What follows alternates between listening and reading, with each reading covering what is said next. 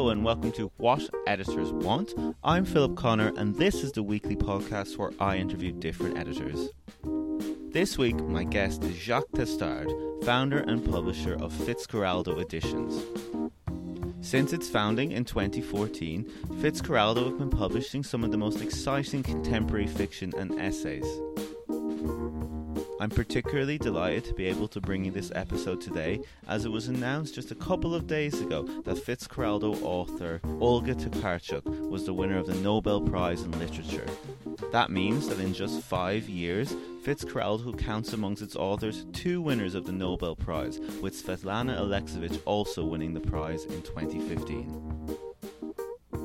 Fitzcarraldo also took home the International Booker Prize in 2018 for Olga Tokarczuk's novel Flights. Jacques joined me to discuss starting a press from scratch, taking inspiration from classic French publishers, and his belief in publishing authors rather than specific books. Stay tuned until the end for a preview of next week's episode, which will be this season's finale.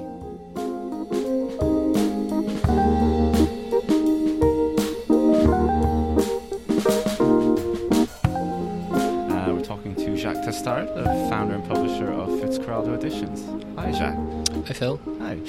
So you're amongst a very select list of people on this podcast who have actually set up your own publisher, which is a little bit different from most people who are, of course, employed at something that is either quite old or bears someone else's name or ideology. How did that come about? It's quite a long story, so I'll try and give you the kind of the short answer. So I started out in publishing, like many people of my generation. I'm 34, doing internships at a French publisher called Autrement, and then at the Paris Review and FSG in New York. Wow, that's quite a punchy list. Yeah, I got lucky, I guess, to get in there at the beginning. And then it was while in New York that I started thinking about setting up a literary magazine in London with a friend from university, Ben Eastham, and so we set up the White Review in 2010. Well, it launched in 2011, but it took us a year to get it off the ground. And I guess that was the beginning of my career on the margins of the publishing industry, kind of looking in. And for the entire time I was running the White Review in the early years with Ben, I was trying to get a job in mainstream publishing, but failing. Several times was told that I was too qualified for a job, even though I'd never had one. What an interesting position to be in. Yeah, pretty frustrating. And then, sort of out of the blue, I got a job as a commissioning editor at a small press called Notting Hill Editions.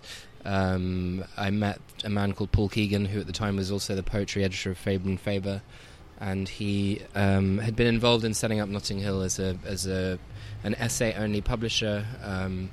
And we met because I was looking for freelance work, and I'd had a few ideas for books that Notting Hill might like to publish, and we got on really well. And really surprisingly, he offered me a job working alongside him as a commissioning editor at Notting Hill. So that's where I started to publish books, and I guess Paul taught me how to publish and commission and all the rest of it.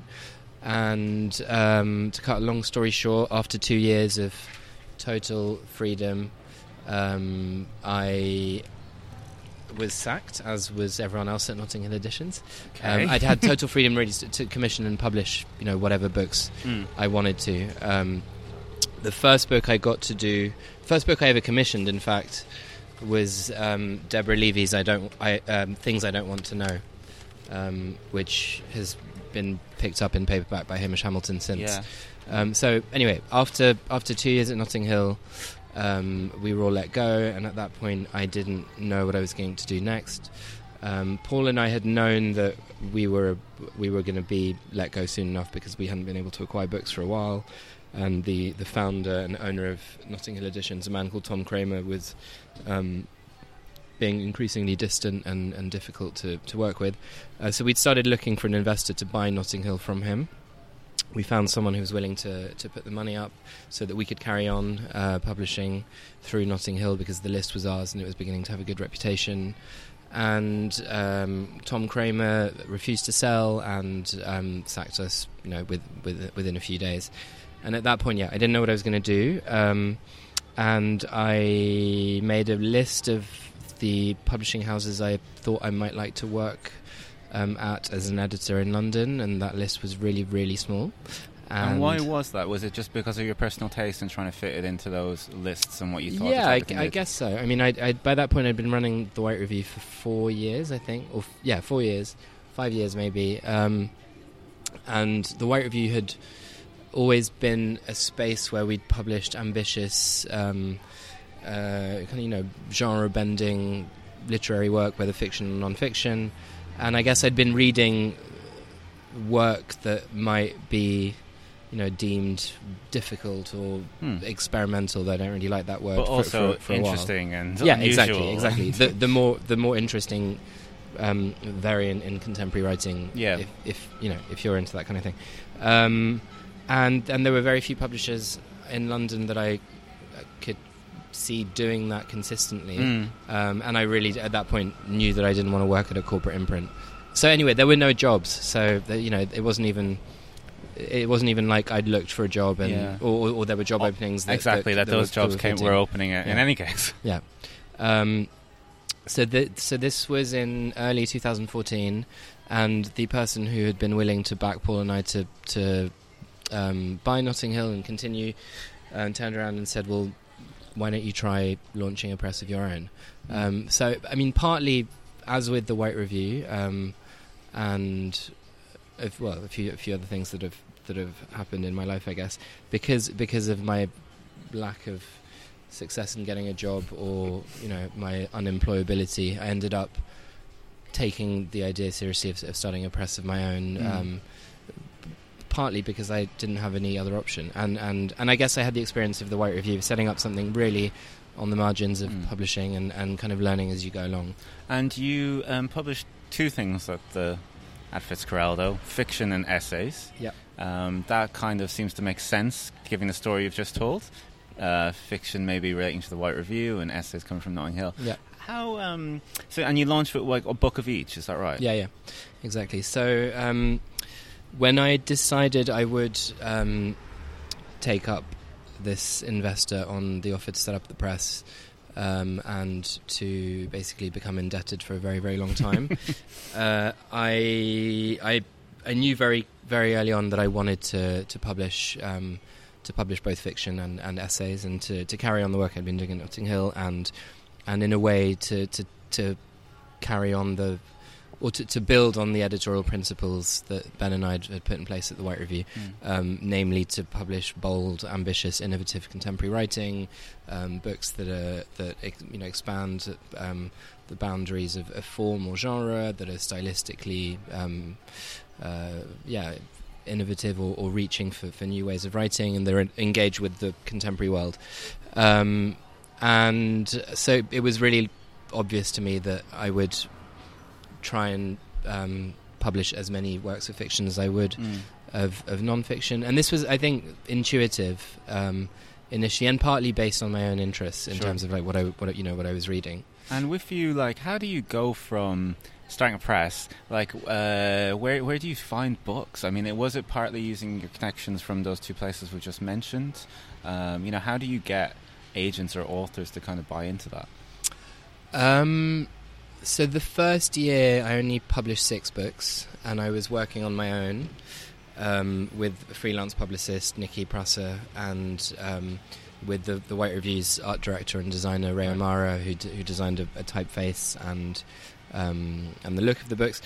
And I guess the first year I had to publish books really quickly to start getting revenue in, because I needed to earn money from this, and I needed to be able to take a salary to be able to continue living in London.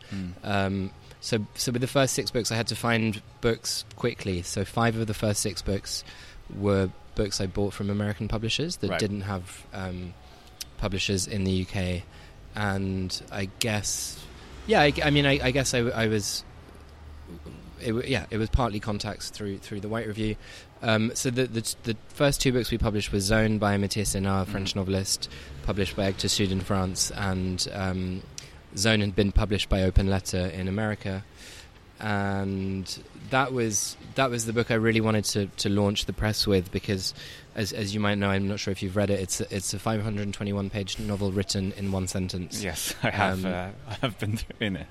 Good. And I think it remains one of the best novels I've ever read. I think, and it's a genealogy of violent conflict in the 20th century. And there's so much depth to it, and also stylistically it's extremely impressive. So I wanted to publish that book as a kind of mission statement, to signal that here was a press that would, take risks on books perceived to be too difficult for the market by other publishers. And maybe at this point I should say something about the name of the press. Yeah, so it's come from a film, right? From the Werner Herzog film. So I don't know if you've seen the film. I know the story without having. It's one of those films that I'm kind of liable to lie and say I've seen because I know what it's about. But so Werner Herzog made this film about a man called Fitzcarraldo who wanted to build an opera house in the Amazon jungle. And there's an incredible scene in the film where he's convinced a tribe of native Indians in the Amazon jungle that he is God by playing them some opera off a phonogram, and he gets them to drag a 420-ton steamboat over a hill so that he can avoid going around a long and winding river to get to a rubber plantation quicker. Okay. And so it's a not very subtle metaphor if you've seen the film on the stupidity of setting up a publishing house, which I'm sure you've heard me say many times. And who do you see yourself as Fitzcarraldo convincing other people to drag the boat up the hill, or are you those people, or are you the boat? Where are you in that metaphor? Probably more Fitzcarraldo. No one's ever asked me that before, because I guess the name is supposed to signal also, a madness and a kind of a stupidity and a kind of an ambitious madness, because as everyone knows, publishing is not a lucrative business. So to set up as a publisher that is going to do only very literary things, especially in this day and age. Yes. The name just fit. And so The Zone was your first book on the fiction side, and on the essay side? Simon Critchley's Memory Theatre, which was the only, original work we published in that first year. And I guess they saw that first year as almost a test run for things. I remember getting that book in the post, and you mentioned a minute ago about the style of the books, which is quite distinctive in that all the fiction's blue and all the essays are white. And I remember reading it and just being completely unsure where I was, and then it was just kind of delightful and difficult, and all the things that again, I have from a professional hat on, exactly what you said there, that I was fully sure I would never get to publish because no one else in the room would understandably would want to, or would see any kind of commercial viability. So it was I remember seeing one of your events, I think Max Porter was doing an interview, and he said it was such a fresh burst of wind into the literary scene, and it really felt like it. And it's probably more true of Fitzcarraldo to say that you publish authors rather than publish specific books. That was an intent right from the beginning, to kind of play the long game and to accompany authors over time. And I mean, I should say really that the way in which we publish at Fitzcarraldo, publishing authors over time, and I guess what I mean by that is if you came to me with a debut novel and I decided I wanted to publish it and it sold 300 copies, then I would publish the next one because I believe in you as a writer, and because it takes time to find an audience. And instant successes like Sally Rooney are the one exception. In a million. And I really also value the relationship with authors, and I enjoy working with authors. Obviously every author is different and the process with every author is different, but I like that relationship, and that goes for English language authors as much as for authors in translation. So while you're talking about that editorial relationship, like obviously there's the books that you're buying that have been published in other territories, you're kind of taking them as is, whereas the things you're publishing in original, do you find when you have that kind of longer term relationship with an author, are you involved at a much earlier stage? It depends on the author. Right. There are on the Fitzcarraldo list there are extremes in that respect. So I guess someone like Kate Briggs, who wrote a book called This Little Art, which is an incredible book on our essay list about literary translation, which makes it sound really boring, but it's really one of the most exciting things I think we've published, and I see it as a foundational text also for Fitzgeraldo, because it's almost a manifesto for the practice of translation, and roughly half of our production is translation. But so Kate, when Kate sent me the final draft, or her final draft of This Little Art, it was pretty much ready to publish, and I'd seen maybe 30 pages a year and a half before, and that was it. And so she's one of those authors who's confident and knows exactly what she wants to do, and there's not that much to do. And then there are other authors who really value discussions at an early stage, and with whom there's a lot more back and forth. So, for example, Patrick Langley, his debut novel Arcadia, which we published in 2018, I think we went through 7 drafts back and forth. By the end of the editorial process, I think the book was typeset. Neither of us could bear to read it again, so I made Paddy come into the office and do a live read through of the novels. We both had the manuscript printed off in front of us and made final changes that way. How was that? A kind of day's work or week's work? It's quite a short book. It's 200 pages long, but it took us 2 days. Wow. And I think I heard you say that at the time you were quite encouraged by that, and were thinking, oh, maybe I should do this for everything. But yeah. Of course it was a really interesting process. We caught word repetitions, and also you get a feel for the sound of the language, and Paddy's a very poetic writer, so it was a really useful exercise. But obviously, if we started doing this with every writer, then it would be like listening to the radio all day long. Yeah, and certainly with books like Zone, I guess, where you might be there for the foreseeable future. You mentioned like Kate's book there being a little bit of a manifesto for your kind of literary translation, and the other book on your list that I think might fall into that category is Brian Dillon's essayism. And I wanted to ask you a little bit about essays, since they're so essential to what you do, and what, I suppose that book is trying to answer the question of what defines an essay, as opposed to kind of a work of general non-fiction. What did you kind of carry over a internal definition from Notting Hill, or do you have what separates a kind of, what defines an essay, if that's not too big a question? It's a pretty big question. I guess initially I really wanted to carry on the work that I'd been doing at Notting Hill, and I guess I saw a literary essay or an essay in book form as something slightly longer than you might find in a magazine, but a piece of writing that could really be about anything, and that was an attempt at doing something. And the word essay comes from the French essayer, and Michel de Montaigne was the first to coin the genre, I guess. So it's an attempt to write about something. So obviously it's a very, very broad definition. Sure, but it kind of has, the writing is kind of central to the part of it. It's not a book about coffee. No. About writing about coffee. No, of course. And I think Brian's book is kind of the flip side of Kate's book on translation in terms of a foundational text for Fitzgeraldo, in that he tries to define what an essay is, all the while showing what an essay can do, and through various digressions and musings on style and voice and form, and I think he does a very good job of not really defining, so I don't think it's really a genre that can ever truly be kind of nailed down, but of giving a sense of what an essay can be. And it is something that, maybe it's just personal interest, but seems to have or be having a little bit of moment in the, people like Rebecca Solnit, or I know certainly in the Irish scene there's people like Emily Pine or Tram Press doing fantastic books of essays there, and it does just bring something really interesting to the literary scene. It is almost like taking a novelist and making them apply themselves to non-fiction. something about that I really enjoy. But I'm going to take you back. So you've put you back in history. So you've published your first 2 books. You've got 6 coming out that year.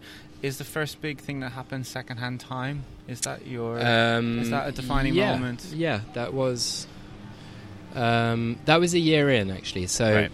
the first book, Zone, came out in August 2014.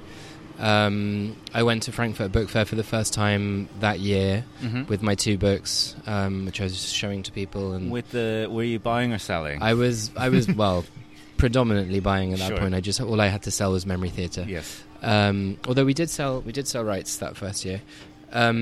But that's the year. My first Frankfurt was when I acquired Svetlana Alexievich's Secondhand Time. And I guess to answer your earlier question, which I sort of ignored about how I found authors in the beginning, once I knew I was setting up Fitzcarraldo, I started making a list of authors I'd read in French, or authors I'd published in the White Review who might not have publishers for their next books. And started looking into rights. Right. And Svetlana Alexievich was very near the top of my list, or at the top of my list. So I was astonished to find out Secondhand Time didn't have a publisher. I'd read it in French a year earlier, before I even knew I was setting up Fitzcarraldo. And when I went to Frankfurt, I'd made an offer for the book a few days before. I had a meeting with Svetlana's agent, Galina Dursthoff, the day before the Nobel Prize of that year was announced, and Svetlana was being talked about as a hypothetical winner. Galina Dursthoff doesn't speak English, so through an interpreter, it was made very, very clear to me within 5 minutes of our meeting that there was no way she was going to sell the rights to that book to someone who'd published 2 books.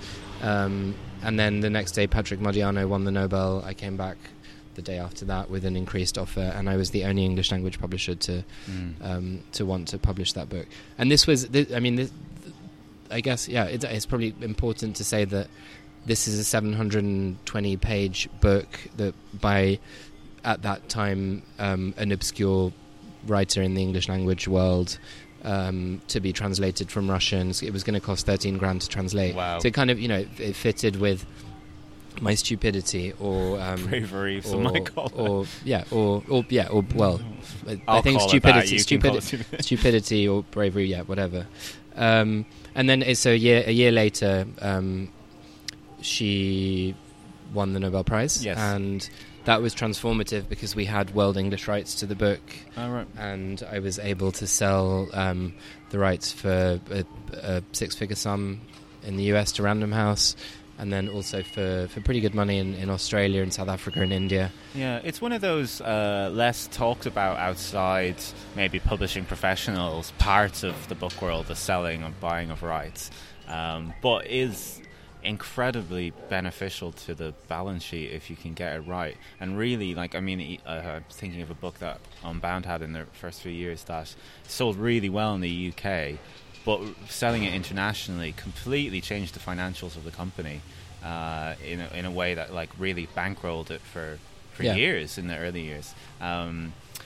And how? So, do you buy from languages that you don't read, for instance? Do you have kind of people? Yeah, I have done a few times.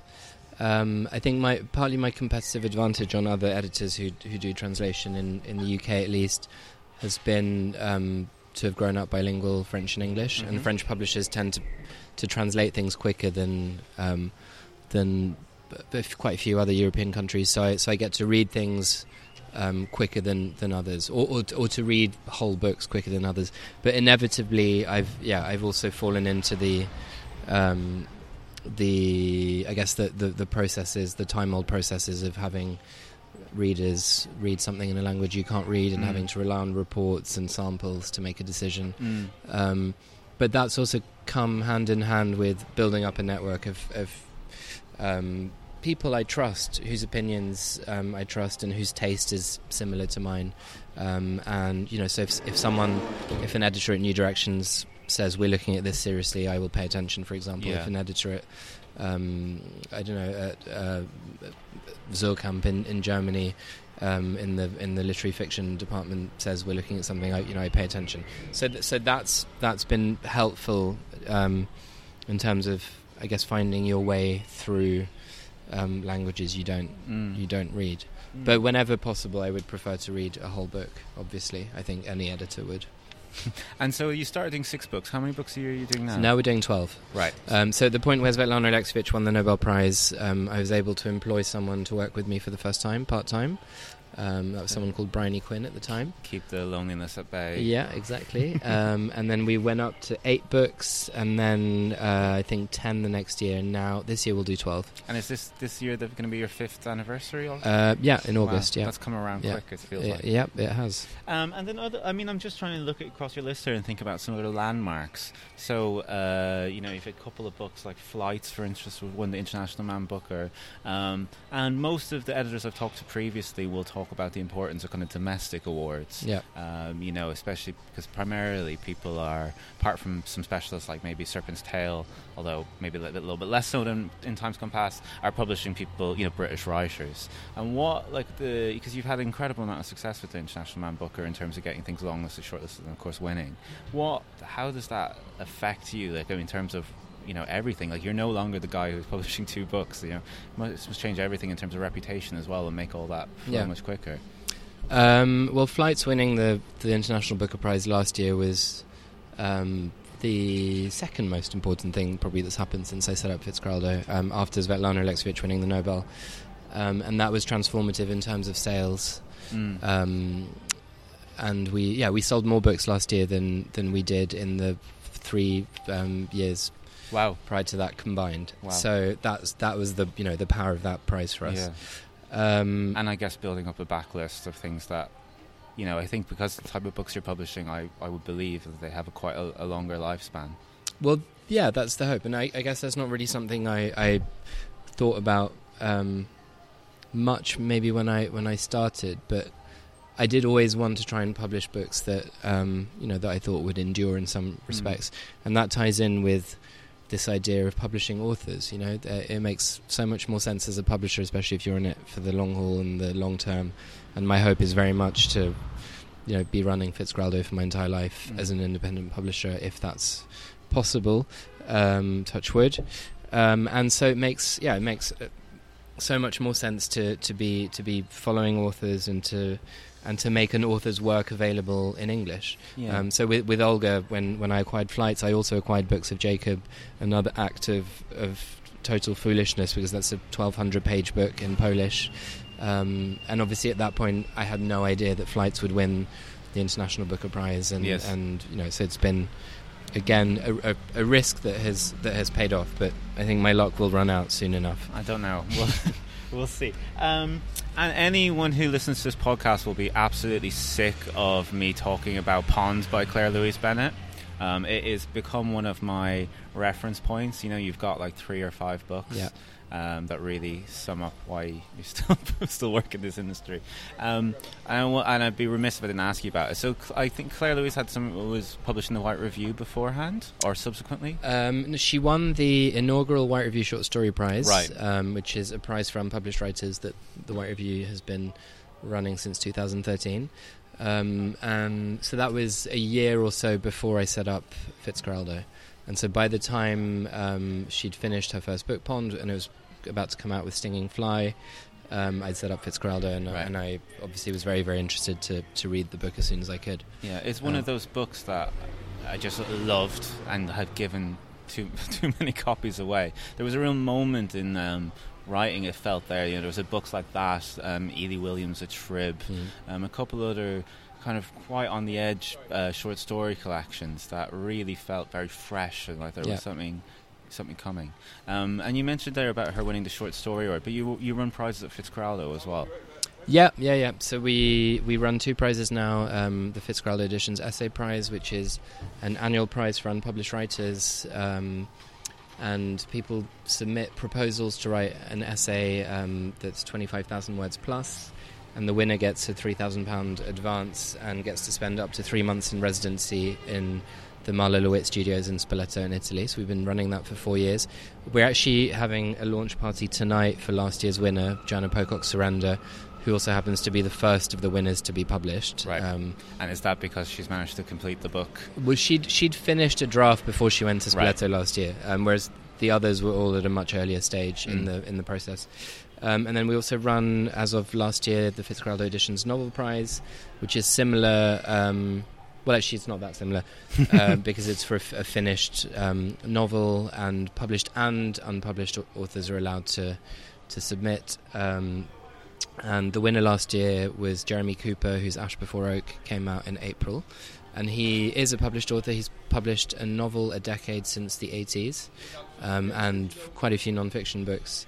And I guess the Novel Prize was a way for us to keep this connection to English language writing, and also because we remain a very small press, when an exciting and I'm going to use air quote marks here, book goes out on submission, we don't tend to see it by a, an English language author, I mean, because they know that we can't compete financially. Right. So by the time I receive submissions from agents for novels by young British or Irish or American novelists, generally all the bigger houses will have turned them down, and the good stuff tends to get picked up.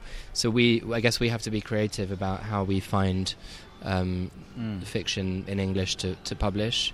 Obviously there's some books from America that we can pick up, and that's a kind of a side of the catalogue we haven't we touched upon today, but there's authors like Joshua Cohen, Keith Gesson, John Keane. Yeah. But the Novel Prize is a way for us to I guess be forced to concentrate at some point every year on British or Irish fiction, and a way for us to find new work kind of outside the traditional publishing structures of agencies, essentially. Yeah. And do you find that do you find that you get most of your books from foreign language, from scouts, from agents? Do you ever get direct submissions? That we do, and we operate in part on a continental model rights-wise, because for quite a few of the debuts we've published, and I think at this point we've published 46 books. 7 have been English language debuts, and 5 of those were authors I published previously in the White Review, so there's kind of continuity between White Review and Fitzcarraldo. But for quite a lot of the debut authors in English we've published, they came unagented, or they were authors I approached directly and said, do you want to do a book? And so we represent world rights for them and sell rights for them abroad, and that's a very continental thing. In France, most publishers don't, or most authors don't have agents. Their agents are their publishers. The rights directors at Gallimard, Grasset, Hector Sud or whatever are the authors' agents, and handle all of that side of things. And for so authors. I mean, I guess if anyone's listening, that would be basically it's always that classic. Let's not use the word argument, but good-natured debate you get into with the agent when acquiring a book in the UK, whether they're going to retain foreign language rights or give them to you. Yeah. Usually you have to pay them more money if you want to get them, Yeah. but the idea is that it's just another thing you can sell, like turning it into a film or whatever. But the submission thing is really interesting. So we accept submissions at Unbound, and most, anyone of any scale usually don't. That classic line of we don't take unsolicited manuscripts. And we get what I think is a surprising amount of books from it, although I think the general public might think it is a very low number, but we might get 1 or 2 or 3 a year. And although it means probably receiving 100 submissions a month, that makes it worth it. It is a huge amount of work, but it does, I think having the appearance of openness, or not even the appearance, but actually being open, that, because I've found that lots of those people who have turned into books, they sent it to us either, hopefully because they liked us and wanted to be published by us, but I think also the real feeling of publishing being completely impenetrable, from not knowing what else for a love or money to do with a book. And it's been a really, agents have lots of benefits, but it's a really different relationship to it. And so what's coming up next for Fitzcarraldo? What's on the horizon for 5th birthday plans and beyond? 5th birthday plans, we were actually supposed to discuss at a meeting this morning and forgot totally everything about it. What's coming up? Well, we're continuing to publish roughly a book a month. Books I'm very excited about on the horizon. include Ian Penman's book "It Gets Me Home, This Curving Track," which is coming out in August, which is a bit of a departure in terms of the Fitzcarraldo catalogue. So he's a music critic. He used to be the NME's chief music critic in the 80s, and it's a book of essays about black musicians who were innovators and the white musicians who copied them for the mainstream. Very interesting. So from James Brown to Frank Sinatra, Charlie Parker, Prince. So that's coming out in August. Then, in terms of recent acquisitions, we've just bought a book by the Spanish critical theorist Paul B. Preciado, a book called An Apartment on Uranus, which is a chronicle of a crossing, and tells the story of Paul's transition, gender transition, but within the context of kind of bigger global political, cultural and social transitions. So it also touches on the European migrant crisis, gender politics, and it puts forward a kind of radical argument for a new gender politics. And it's a really important book, I think, and again, kind of opens up new horizons for the Fitzcarraldo catalogue. Yeah. Do you think you've kind of reached your upper limit of how many books you'll do a year? Do you feel pressure to do more, to do less? Well, it's all down to cash, isn't it? Yeah. So at the moment, I don't think we can do more. I also think that if we did more and we did more of the same, the books might start competing against each other because even if we have had some breakout successes, and Pond by Claire Louise Bennett was one of them as well. There aren't that many people in the UK or Ireland who read 12 very literary books a year. So I think if we were to do more, we'd have to start, think about doing something different. But having said that, we now have a much bigger team. There are 3 of us full-time, 1 part-time. So inevitably the financial pressures are slightly bigger. But my intent is and always has been and will remain to stay small, and to have that freedom to only publish books that we love and believe in. So. And while you touched on that, where the books may, in a world where you were doing way more, compete with each other, you touched on it briefly about the design of the books, which is something that very few people decide to do, which is to have a series look across all your titles. I mean, of course, people might do it for a literal series in a range of books, but you've done it across your list. Where did that come from, and how was that a cash concern that you didn't want to do covers for every book, or did you have a deep you were sure that was what they all had to look like? Well, I grew up reading books in French and in English, and most historic French publishers have this series look. So to me this is totally normal. So again, Gallimard, Éditions de Minuit, Samuel Beckett's historic publisher, has had the same cover design since 1944, I think. And Notting Hill Editions also had a series look of sorts, though, yes. Using lots of different colours. So it was something that I was totally comfortable with, and the design came out of conversations I had with Ray O'Mara at the beginning about what we wanted the books to look like. But really, I think we both felt that book design in the UK isn't always very good. I'm trying to be diplomatic here, and that there's a tendency to try and interpret or summarize a book's contents on the cover in one perfectly composed image. And we desperately wanted to move away from that. And I guess the idea was also to let the text speak for themselves, and we also were very clear from the beginning that we wanted to build a brand loyalty, and the hope was that if we publish a book of a high literary quality, a trusting reader might be able to pick up, or might feel they could pick up a Fitzcarraldo book without knowing who the author was, and trust that it would be something different, something new, something exciting, something unlikely to be published by anyone else. And I think to an extent that has has worked. Yeah, I've been asking everyone else, although I think it's slightly different in your case, when we've talked about a range of books they've published, what unifies them, or what makes one of their books one of their books. What do you think there is something like? I think there's probably those things you've just touched on, are the things that make a Fitzcarraldo book a Fitzcarraldo book.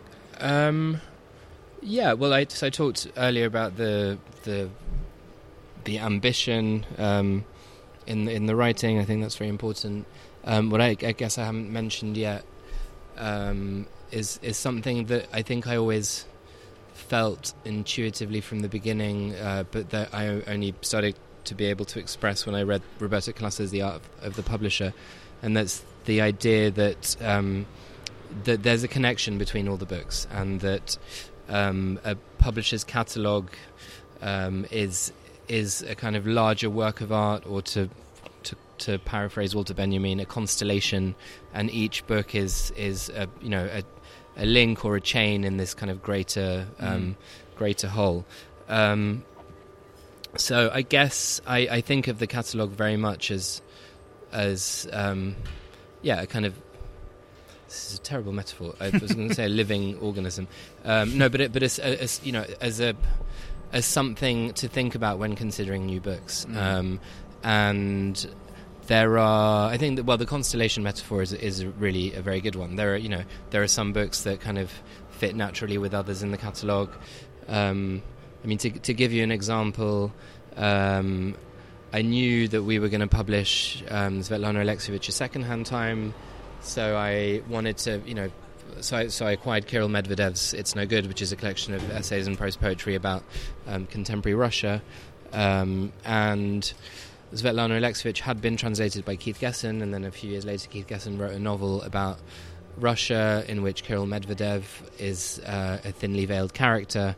And so, that's one kind of constellation in the Fitzcarraldo catalogue, is the Alexievich-Medvedev-Gesson connection. Right, I see. And I mean, that's just one small example of overlap, others. Yeah. Crossholes. Great. The last question I'm going to ask you, and I'm worried that you probably don't have time anymore to read anything that you're not acquiring, but I've been asking everyone, if not as a publisher but as a reader, if you've read anything recently that you particularly loved or wish you gotten to publish.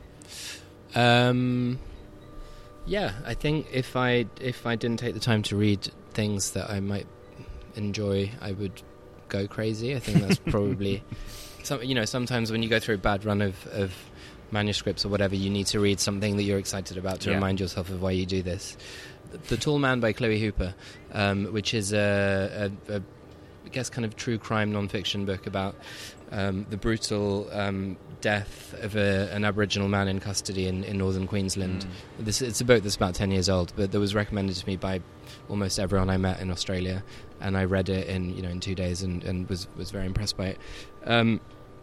I went to Palestine quite recently and read quite widely about the situation in Palestine, and was very, very impressed by, again, this is an old book, A.L. Weizmann's Hollow Land, which is a kind of scathing analysis of the way in which Palestinians are being brutally oppressed and controlled by the Israeli state through the weaponization of architecture and other techniques of domination.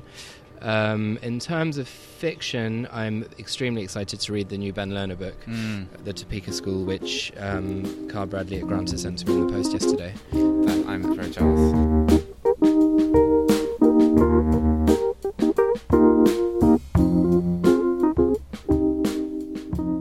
And thank you for listening. Join me next week for the season finale, when I'm thrilled to be bringing you Jenny Lord, formerly of Canongate and now publisher of Weidenfeld and Nicholson.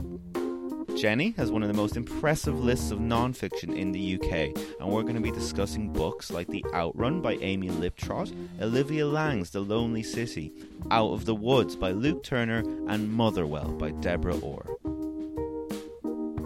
If you'd like to stay in touch with the show, you can find me on Twitter at PhilipConnor42 or at WhatEditorsWant. Thank you.